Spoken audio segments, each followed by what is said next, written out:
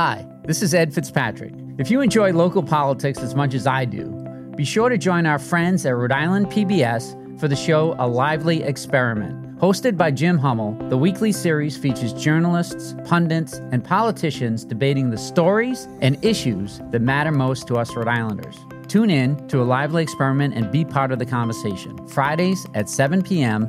on Rhode Island PBS and wherever you get your podcasts.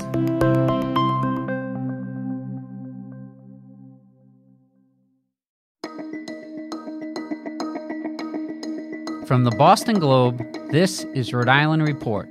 I'm Ed Fitzpatrick.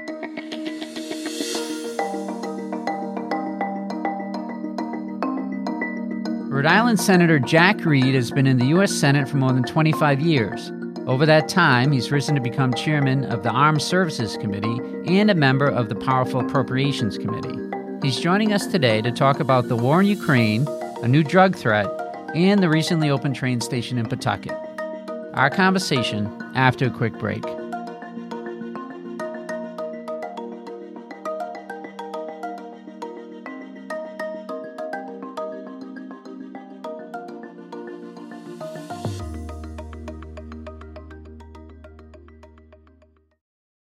When you want to go beyond the headlines, let me recommend Rhode Island PBS Weekly. Rhode Island PBS Weekly is an award-winning news magazine broadcast that gives you the full story, powered by investigative journalism and narrative storytelling. New episodes of Rhode Island PBS Weekly drop Sundays at 7:30 p.m. on Rhode Island PBS. Watch past episodes at ripbs.org/weekly. That's ripbs.org/weekly.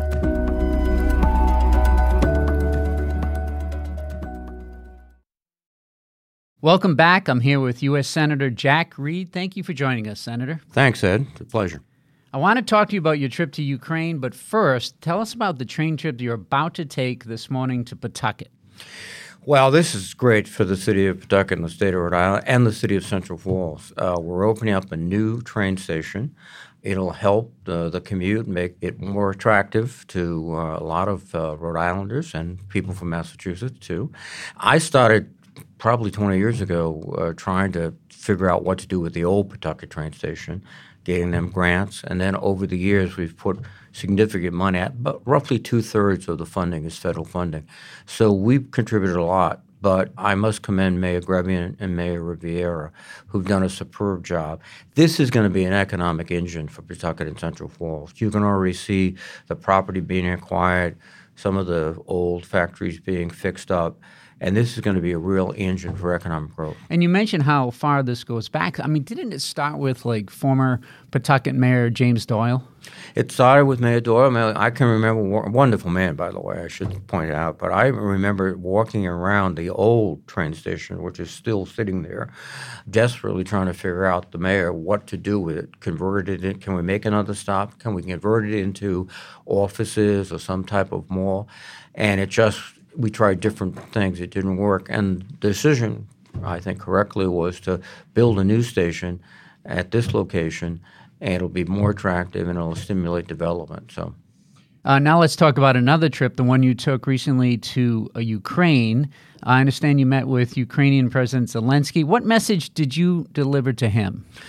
Well, to him personally was profound gratitude by the United States, Rhode Island, and the world for the courage and example and inspiration.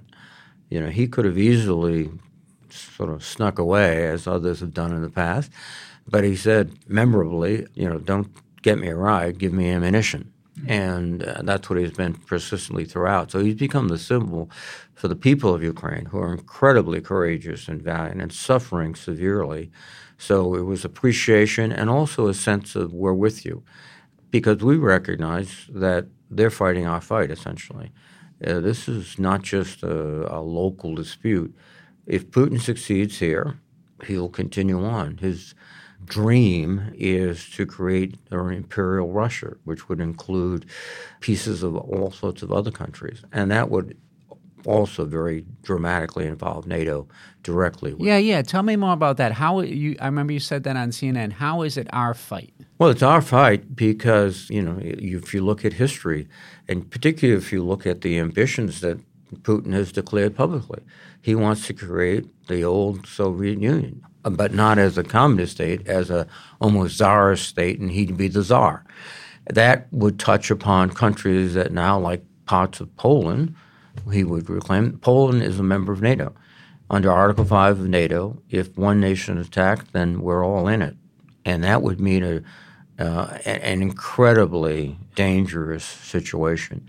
If we can stop them now, and the Ukrainians are doing the heavy fighting for us, thank them, then we can, I think, not only stop Russia's ambitions, but send a signal to the world that free men and women everywhere will resist autocratic regimes like China if they attempt to seize territory illegally. What message did President Zelensky, have for you? The message was, we're never going to give up. We're going to take back our country, and we need your help. That is one of the key intangibles in any conflict, the will to fight. I mean, we saw in many other areas where people just, we supported them, but ultimately their ability to resist or their willing to resist was not apparent, and we couldn't do it for them. Here, you've got a country that's saying, give us, frankly, like England, give us the tools and we'll fight the fight. It seems like Putin underestimated Zelensky, right? I mean, he was a comedian, and he thought they were going to fold. Having met Zelensky, tell us what you made of him. He's a very talented gentleman, but I think, frankly, the whole world was surprised because that was the reputation he had. He was fairly young. He was an entertainer, a comedian. He was, had been elected overwhelmingly going after corruption in Ukraine, which is still there. But he might even have surprised himself. One of those moments where history calls upon you, and he answered. I saw Senator Lindsey Graham was just over in Ukraine with Senator Sheldon Whitehouse from Rhode Island, and he said, I'm tired of the expletive show surrounding who's going to send tanks and when they're going to send them. Can you explain why tanks are such a fraught topic in this whole discussion? Well, the key actor here are the Germans, because it's their system, the Leopard, and they can govern the disposition of those systems by other countries they've given them to. So they have the last say. And it's a very sensitive political issue. One dynamic is the fact that they're very sensitive to what Putin has been claiming all along, that the Ukrainians are Nazis, that they're going to attack Russia just like the Nazis did. And, there's a thought there, what if, the Ukrainians are operating these German Leopard tanks? What's Putin going to say? They're from Poland? No. He's going to say, oh, look, see, I told you. They're Nazis. Here they come again. And within Russia, that is a point of great sensitivity. The Mother Russia defeated the Nazis and saved the world, et cetera.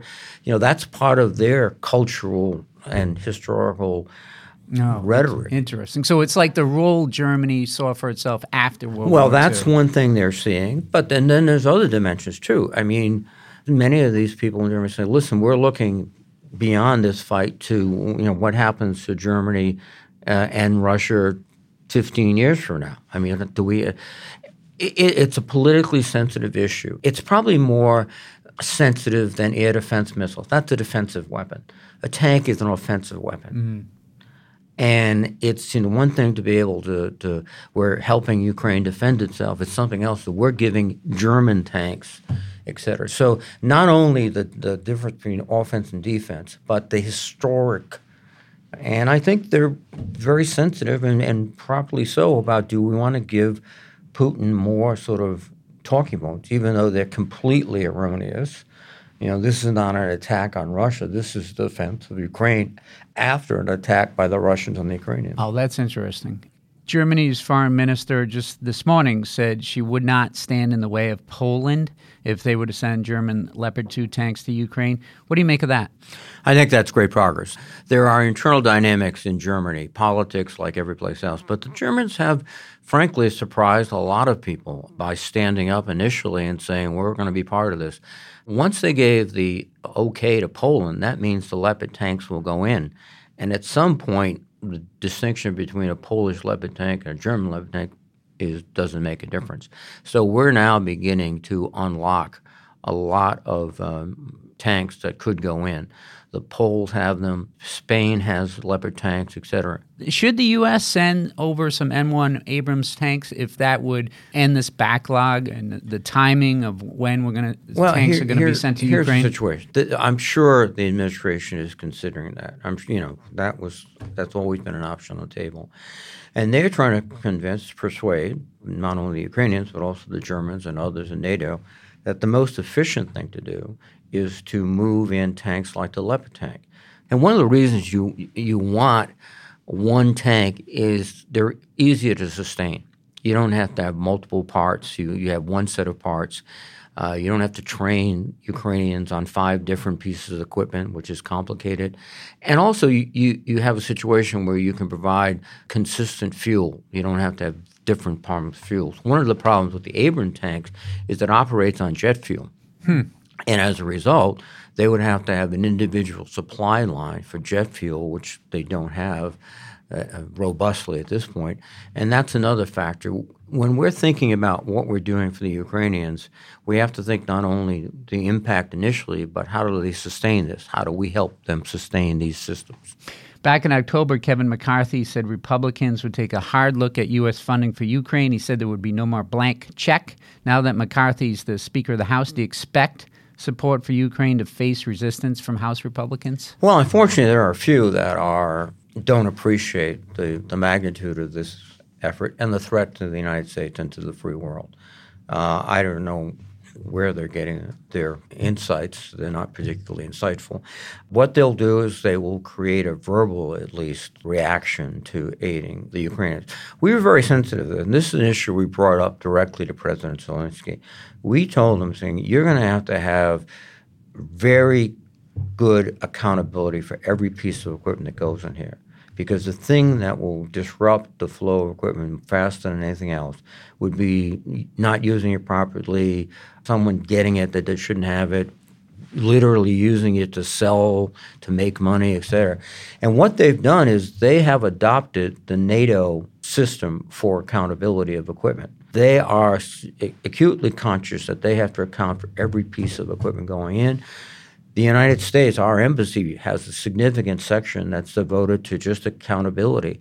And the other reality is, too, they're desperate to save their country. So I don't think they would tolerate anybody seizing equipment and trying to sell it off to make $1, because that's a direct threat to the men and women on the front line. So all these factors together, they have an incentive, and they know they have to be very careful with this equipment. So one of the big, I think, arguments they'll make, with their we're wasting the equipment, et cetera, et cetera. And I don't think that's the case. How worried should we be that Putin would turn to nuclear weapons as an option? We always have to consider that, and we always calculate that threat of escalation.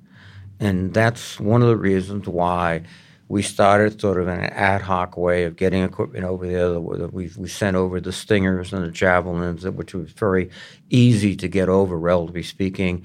Training is very simple, and you could give them immediately to pass them out to foot soldiers and Ukrainian soldiers. And so we've gradually come to the point where we know we've got to provide adequate weapons for the Ukrainians, not only to resist, but to go on the offensive.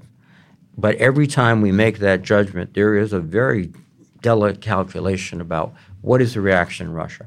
We're using all our intelligence sources to look at this issue on a constant basis. Yeah.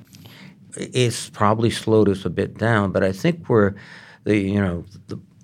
we've done so far has been, avoided this apocalyptic consequence, and that's what we have to consider.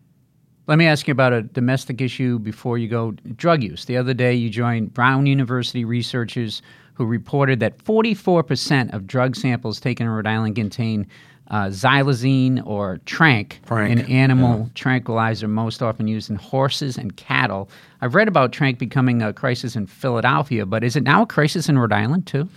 Well, what is good to know is, first of all, Brown University School of Public Health is way ahead of the game. They are looking at these drugs. They're working closely with the state. They're the ones who blew the whistle, if you will, on tranq, that it's here. We have to be prepared for it.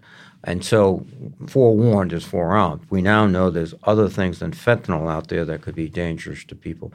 But this whole explosion of fentanyl use, et cetera, calls for, one, more effective enforcement, and we're trying to do that. The police just this weekend arrested 2 drug dealers, seized thousands and thousands of dollars, a lot of drugs, weapons, because they usually go hand in hand, weapons and drug dealing. And we have to do much more of that. And thank goodness we have a very effective police force in the state, both state and local.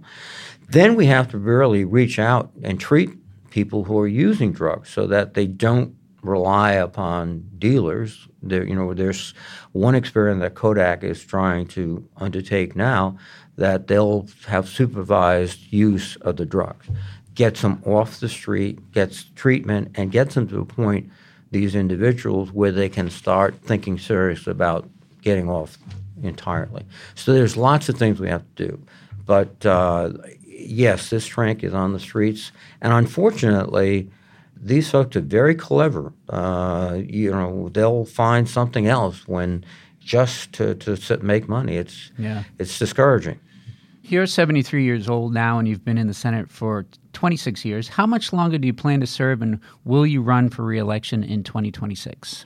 I just work hard every day, and that's my motto. Haven't made a decision yet about 26? No, I'm just trying to get through this week and look ahead. No, I'm extremely privileged to be able to serve the people of Rhode Island. It's not only a great honor, it's also a great responsibility. And so I try to work as hard as I can every day and think about what I can do rather than what I'm going to do in the future. All right, Senator Reed, I know you have to make that train. Thank you for joining us today. Thank you very much, Ed. Thank you.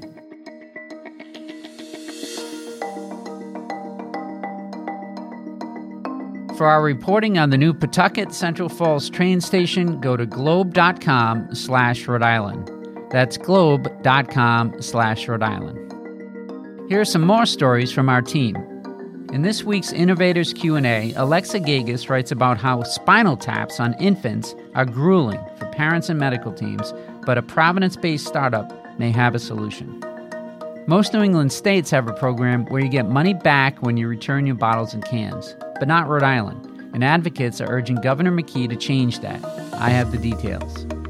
Also, there's a new taqueria in Central Falls, and they have handmade tortillas. Alexa has the details. For these stories and more, go to globe.com/Rhode Island. That's globe.com/Rhode Island. Rhode Island Report is a production of the Boston Globe in collaboration with Rhode Island PBS. Today's episode was produced by Megan Hall, Carlos Munoz, and Scott Hellman. Audio mixing and mastering by Marissa Ewing of Hemlock Creek Productions. Our music is from APM. And if you like the podcast, do us a favor. Follow the show and leave us a review on Apple Podcasts. I'm Ed Fitzpatrick. See you next week.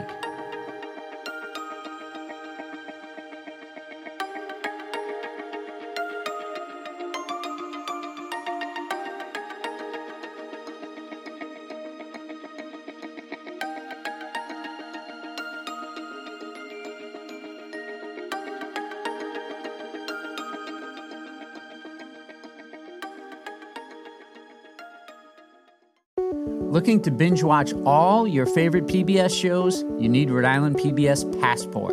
Masterpiece, Antiques Roadshow, Rhode Island PBS Weekly, and many more. Watch them all, anytime, and from any streaming device. Learn more about this member benefit at ripbs.org/passport. That's ripbs.org/passport.